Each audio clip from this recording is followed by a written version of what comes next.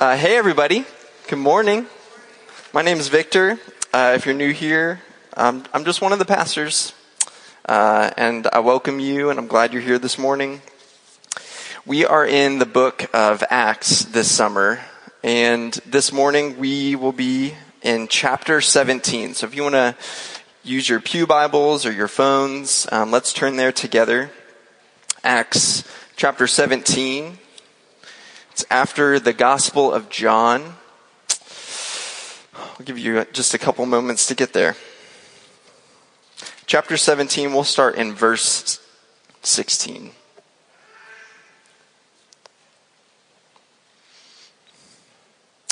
Here we go. Now, while Paul was waiting for them at Athens, his spirit was provoked within him as he saw that the city was full of idols.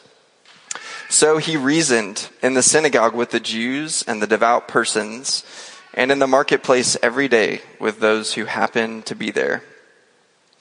Some of the Epicurean and Stoic philosophers also conversed with him, and some said, "What does this babbler wish to say?" Others said, "He seems to be a preacher of foreign divinities because he was preaching Jesus and the resurrection." And they took him and brought him to the Areopagus, saying, "May we know what this new teaching is that you are presenting? For you bring some strange things to our ears. And we wish to know, therefore, what these things mean."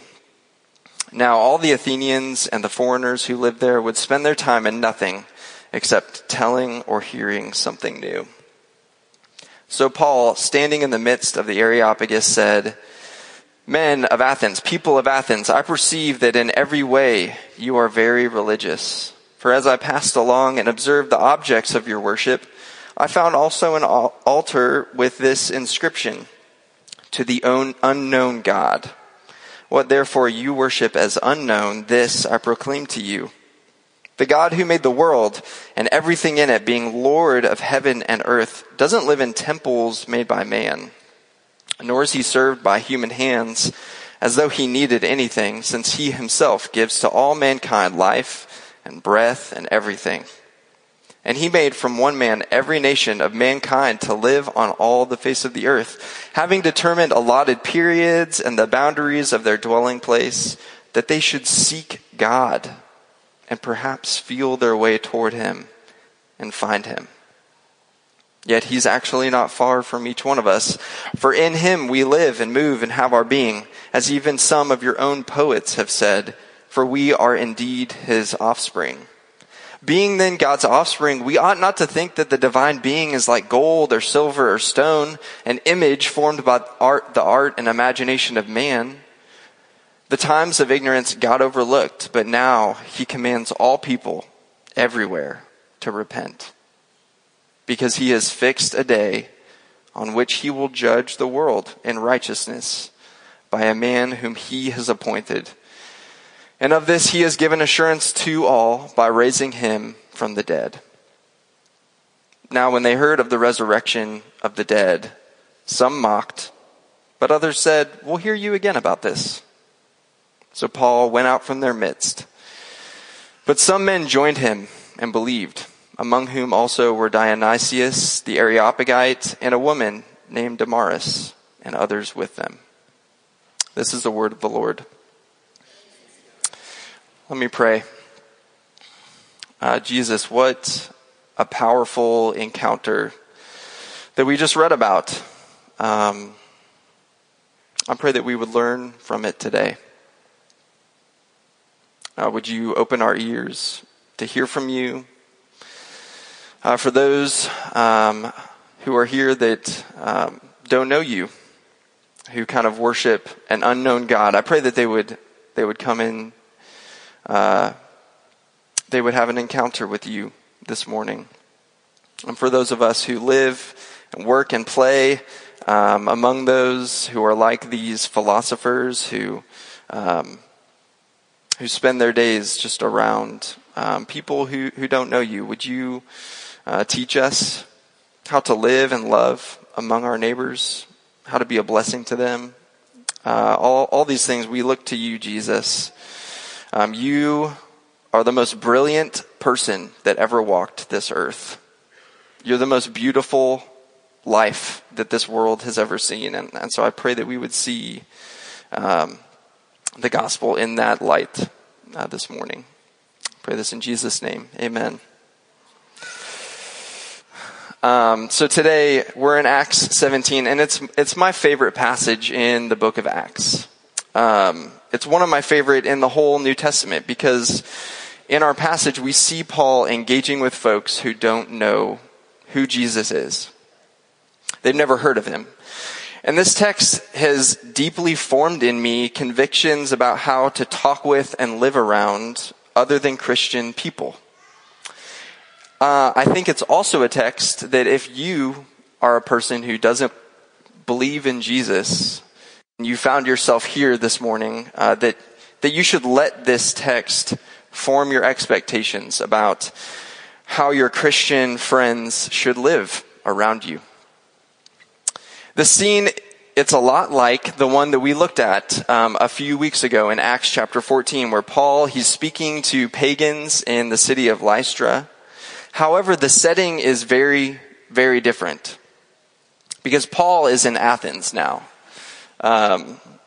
He's in Athens, and Athens is one of the intellectual cultural centers of the Greco-Roman world.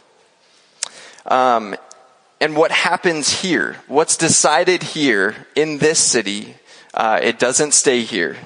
It fans out to the known world. And Paul, we read that he's not just in the city of Athens, but we read that he's invited to speak more about his faith in Jesus at the Areopagus, which was kind of the center of the intellectual and religious life of Athens. It was like a mix between a lecture hall and a court hall. New ideas were discussed here. And also just civic, religious, and moral matters were decided upon here too. So Paul isn't outside of Laszlo's in the Haymarket. Paul is at the university. Paul is at Capitol Hill, talking with the philosophers and thinkers of the day, the intellectual elite in Athens. And the way he engages with these folks is it's a masterpiece of the New Testament.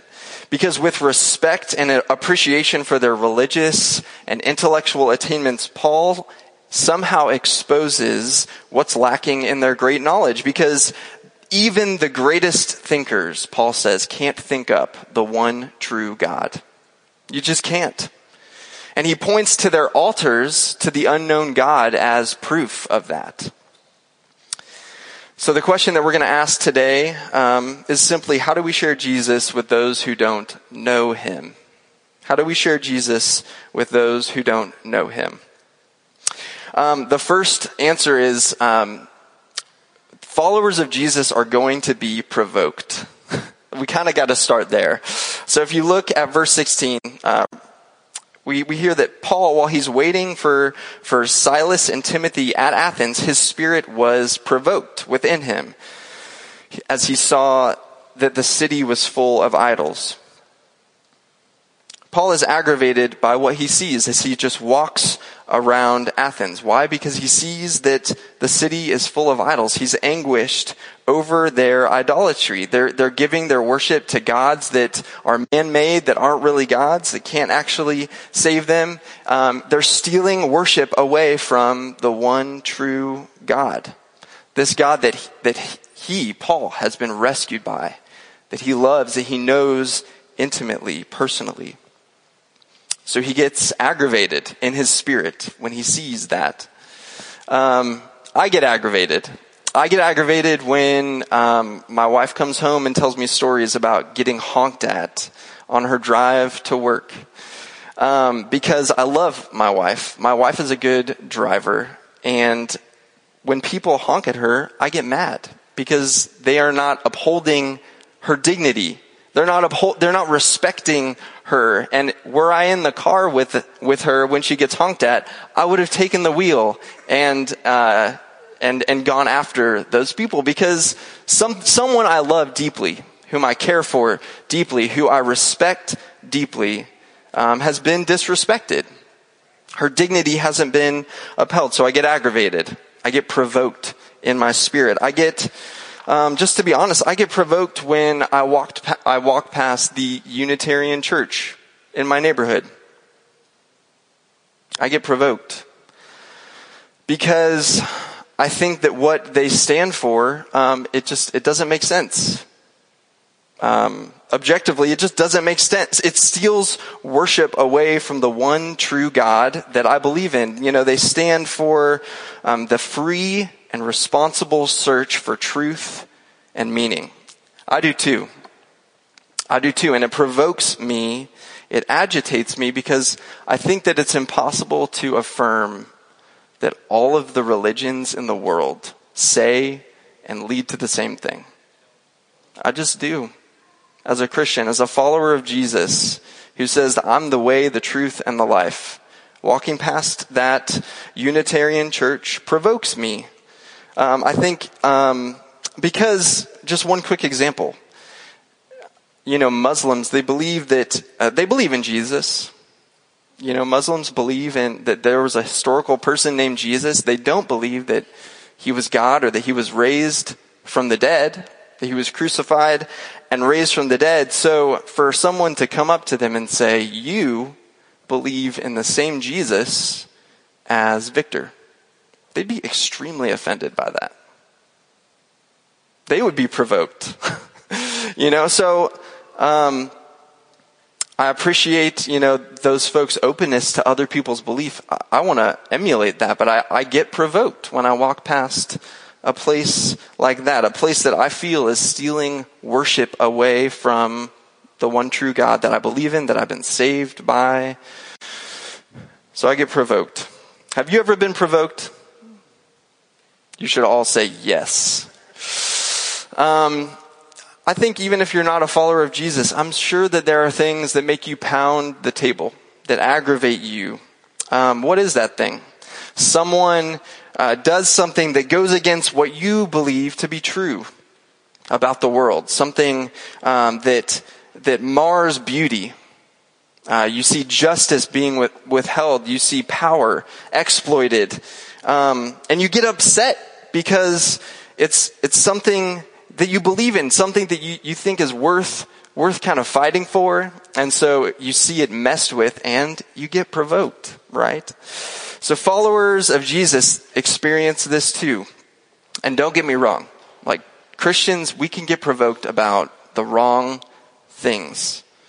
All the wrong things. We get provoked about yoga pants.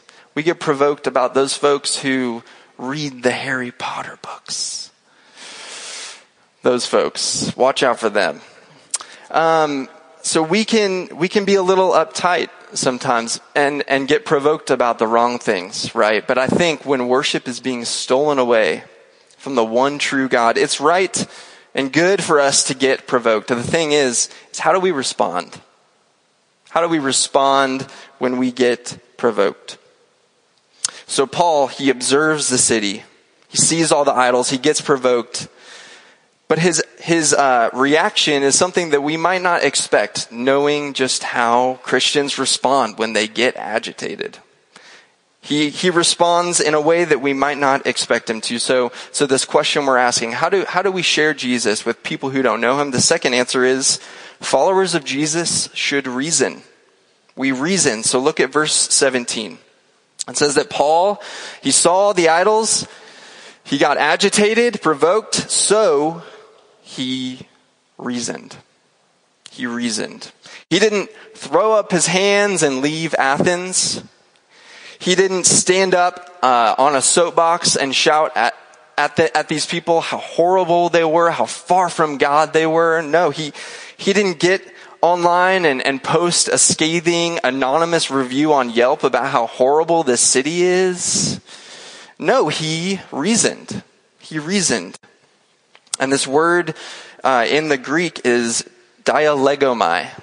Dialegomai. And you might hear it in that word, but it's where we get our English word for dialogue. Dialogue. So Paul engages in this back and forth conversation with the Athenians, first with the Jews in their synagogues and then in the marketplace with the Gentiles.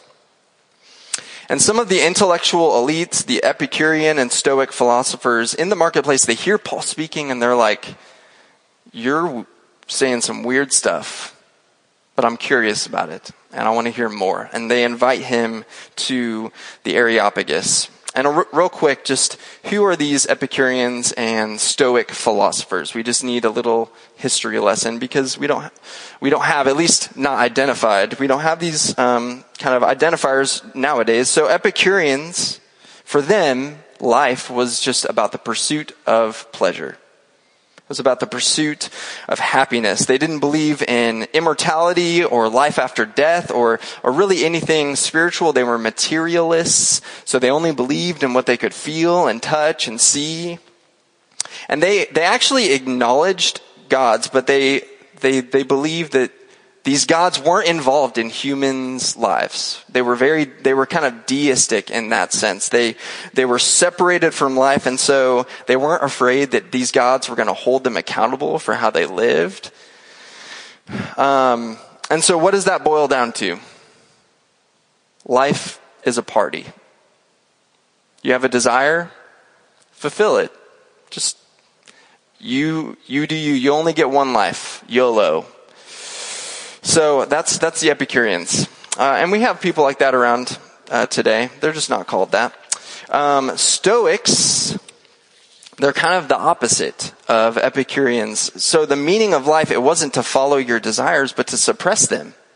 To not let life get to you. Their ethic was one of learning to want one gets rather than trying to get what one wants. And for them, everything happened according to a law. It was governed by a very cold, impersonal, divine force that permeated everything. So that's called pantheism. When God is in everything, and so the good life is one lived in accord with this divine, rational God. And so that's who Paul's speaking to in the Areopagus. And we'll spend most of our time here this morning, but what does it look like for Paul to reason with these intellectual elites of Athens? First, he observes. He observes. As Paul's waiting for Silas and Timothy to arrive, he doesn't remain idle. He gets acquainted with the city. He walks around. He's curious about its culture, about its people. And first he observes. So look at verse 22. Paul says, "Men of Athens, I perceive in every way you are very religious. For as I passed along and observed the objects of your worship, I found also an altar with this inscription, 'To the unknown God.'" So he walked around their city. He looked at their statues and idols.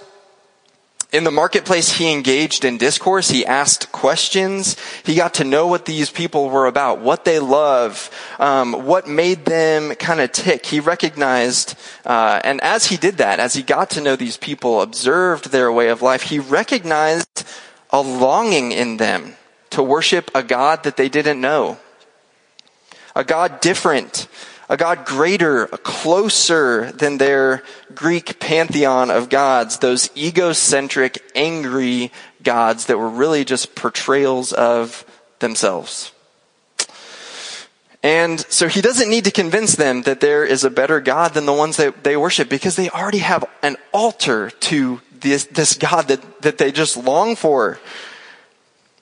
And so Paul observes. Francis Schaeffer, he was an American theologian.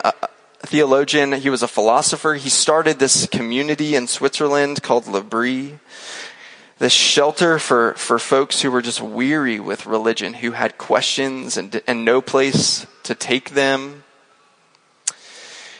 He would invite these folks to enter into their community, to enter into discourse about their big questions. And he said this, and I think it's amazing.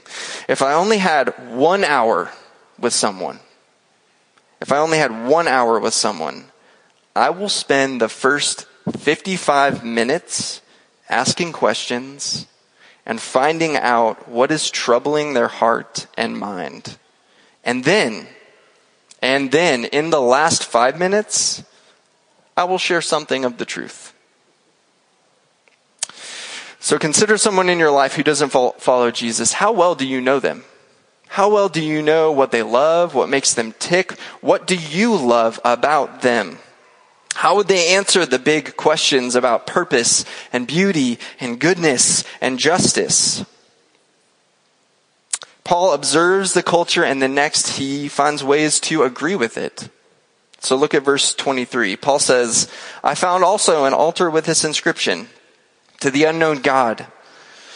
What therefore you worship as unknown, this I proclaim to you, the God who made the world and everything in it, being Lord of heaven and earth.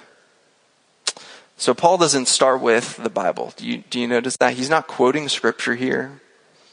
He's not quoting verses, at least not explicitly, right? And why is that? Why is that? Why isn't he, is he being a good Christian? Don't we need to quote scripture from the Bible? Well, the thing is that these Greco-Roman pagans, they never opened up the scriptures, ever. They have no prior understanding or engagement, involvement with the Jewish scriptures. So he doesn't start with the God of Abraham and Isaac and Jacob like he does with the Jews in the synagogues. No, he starts with the God who made everything, the heavens and the earth.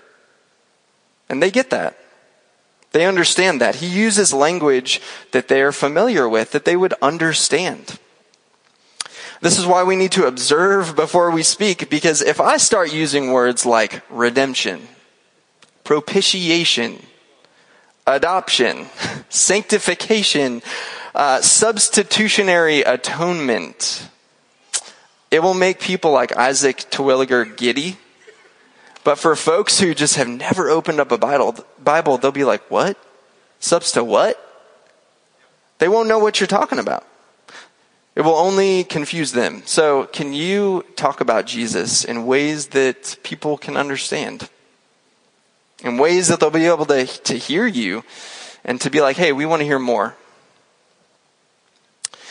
So how else did Paul agree with the culture? He not only uses language that they're going to understand, he uses their own cultural artifacts to explain biblical truths. So look at verse 26. It says, and he made from one man every nation of mankind to live on all the face of the earth, having determined allotted periods and the boundaries of their dwelling place, that they should seek God and perhaps feel their way toward him and find him.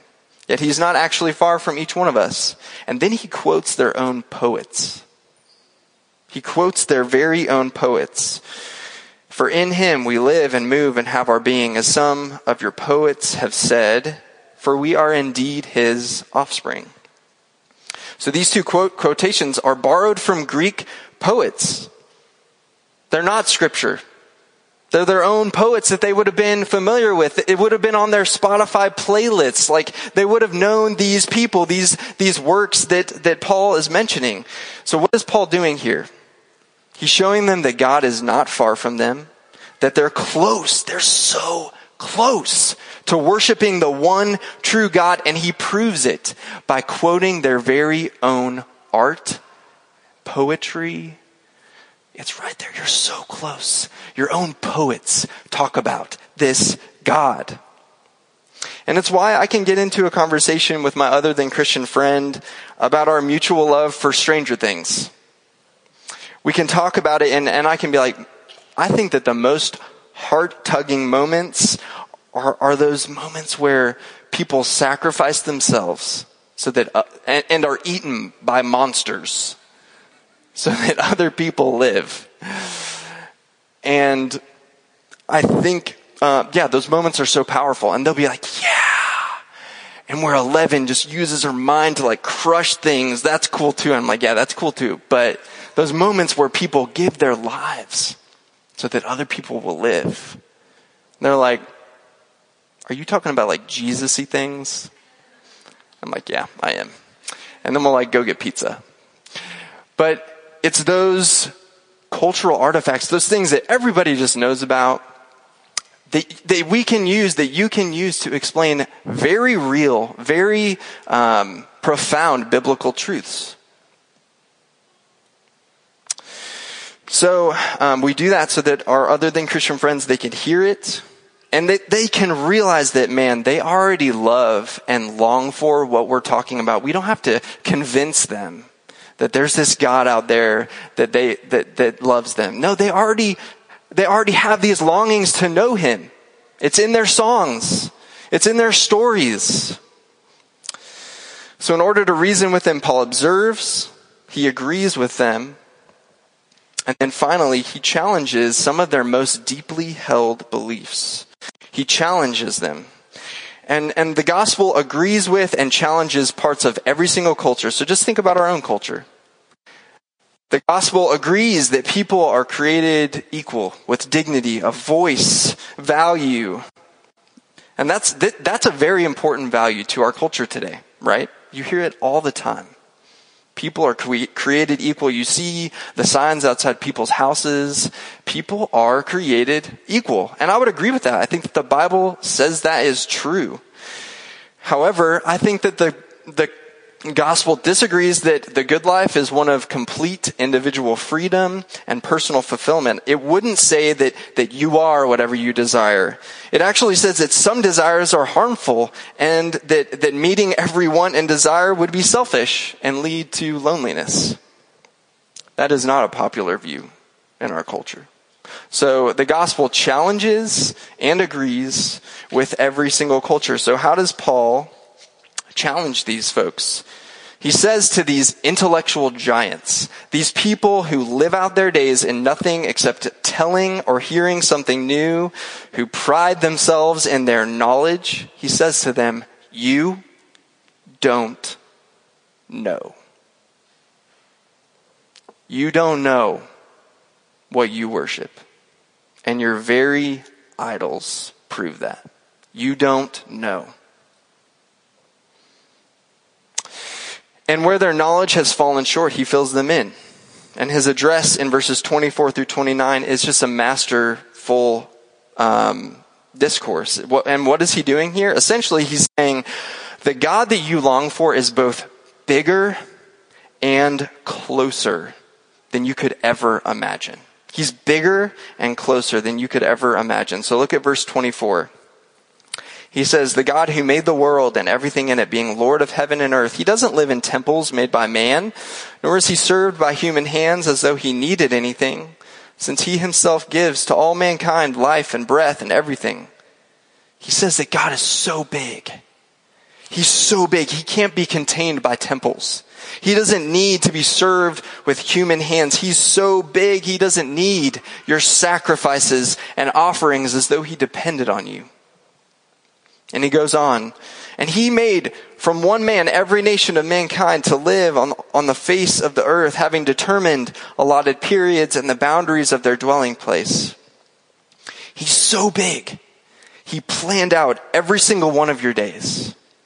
He's so big that he planned when you would live and when you would die, when enterprises and cultural empires would rise and when they would fall. He's so big that your knowledge, it can't contain him. It can't think him up. And then he says that this big God is not removed. He's not impersonal. He's not uninterested. No, he's close. He's closer than they could ever dream of. So look at verse 27. God's purpose in creating everything, planning out their days, was so that they should seek God and perhaps feel their way towards him and find him. Yet he's actually not far from each one of us. So this unimaginably big God is close and easy to find because he's made himself known. He's revealed himself. Paul's God, it would have challenged his audience, the knowledge of these philosophers. For the Epicureans, they believed in gods, but remember, they thought that they were so far removed, that they didn't care about human interactions, human life. And so for them, to hear about this big yet close, findable God who plans every single one of their days, it would have challenged their understanding. The Stoics, remember, they were pantheists. They thought that God was in everything. And so to hear that there was a God who created everything, who created the heavens and the world, a transcendent, holy God who was also closer and more personal than the rivers and the trees, it would have challenged their knowledge too. And then Paul says that for a time, God overlooked their not knowing him. He was patient with their lack of knowledge. But now this big yet close God, he's revealed himself in a person named Jesus. And because of this, they'll be held responsible. They'll be held responsible for this new knowledge. So look at verse 30. The times of ignorance God overlooked, but now he commands all people everywhere to repent, because he's fixed a day on which he'll judge the world in righteousness by a man whom he's appointed. And of this he's given assurance to all by raising him from the dead. He's saying that this isn't something new that you can simply toss around in your minds and accept or reject without consequence. This big yet close God, he's made himself known to you in the person of Jesus, a man. A man rose from the dead, and if that's actually true, it changes everything. If that's actually true, your search for the unknown God is over. It's over. He's revealed himself to you. And so Paul, he challenges their most deeply held beliefs. And if you've ever done something like that, then you know, even if you do it respectfully, masterfully, it's inviting pushback. So the moment Paul mentions the resurrection, he loses them. Because the Greeks didn't believe in life after death. They didn't believe in a physical resurrection. And Paul knew that. And he knew that for the majority of his Gentile audience, that the crucifixion and resurrection of Jesus seemed like foolishness. Foolishness. And so even in reasoning masterfully, respectfully with these philosophers, observing, agreeing, challenging, Paul gets mixed reviews. Some invite him back. Even fewer people believe. And the majority just mock him. The majority just mock him. So how do we share Jesus with those who don't know him? We're provoked. We reason. And we endure mocking. So Paul, he had to have some thick skin. Just think of what he's called in this passage alone. I mean, look in verse 18, the Athenians, they call him a babbler. A babbler. And the word here, it carries this image of a little bird who walks around in the gutters picking up seeds and trash. And then that information together. You know, he's just picking up little things here and there. So it's really, they're saying, Paul, you're unsophisticated, you're unthoughtful, you're unoriginal. That's not very nice. They call him a preacher of foreign divinities, and finally at the end of our text, they mock him. But still, this doesn't deter Paul from risking his ego. A man who, remember, he doesn't think much about how he talks. He doesn't believe in his ability to say things eloquently, yet he still goes with the gospel into the center of intellectualism in the Greco-Roman world. And he believes that Jesus can hold his own in those places. And I think that on the whole, you know, Christians, we're not good at suffering fools gladly. We're not good at enduring mocking. I know myself, I've called people things worse than a babbler. I'll just say that. When I feel mocked for my faith.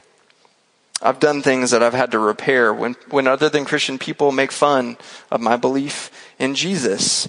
And when we do things that give us a reputation that Jesus never intended.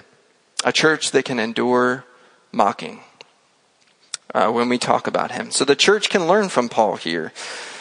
Because what we see him doing here in Acts 17 is just following in Jesus' footsteps. He's just doing what Jesus did. Jesus himself just enjoying unhindered fellowship with the Trinity throughout all eternity, he was provoked when he looked down and he saw a world that he had made. He saw worship being directed elsewhere and saw that worship forming these people into things that he never created them or intended them to be. And so he was grieved by that, and with a holy jealousy and compelled by love, he came down here and he engaged with the world that he made. He observed it. He agreed with it. He found ways to agree with it, and he challenged it. He challenged both the right and the left. He challenged both the top and the bottom. And some people loved him for it. And most people wanted to kill him. And the Lord of heaven and earth, who created everything by the word of his power, he endured these people's violent words and their violent fists. And he died for them and rose from the grave. These people he'd formed and fashioned for himself. Friends, Jesus, he is true wisdom. He is the end of the search for the unknown God. He's our resurrection hope. And he is the God that we get to share with our world. Let me pray.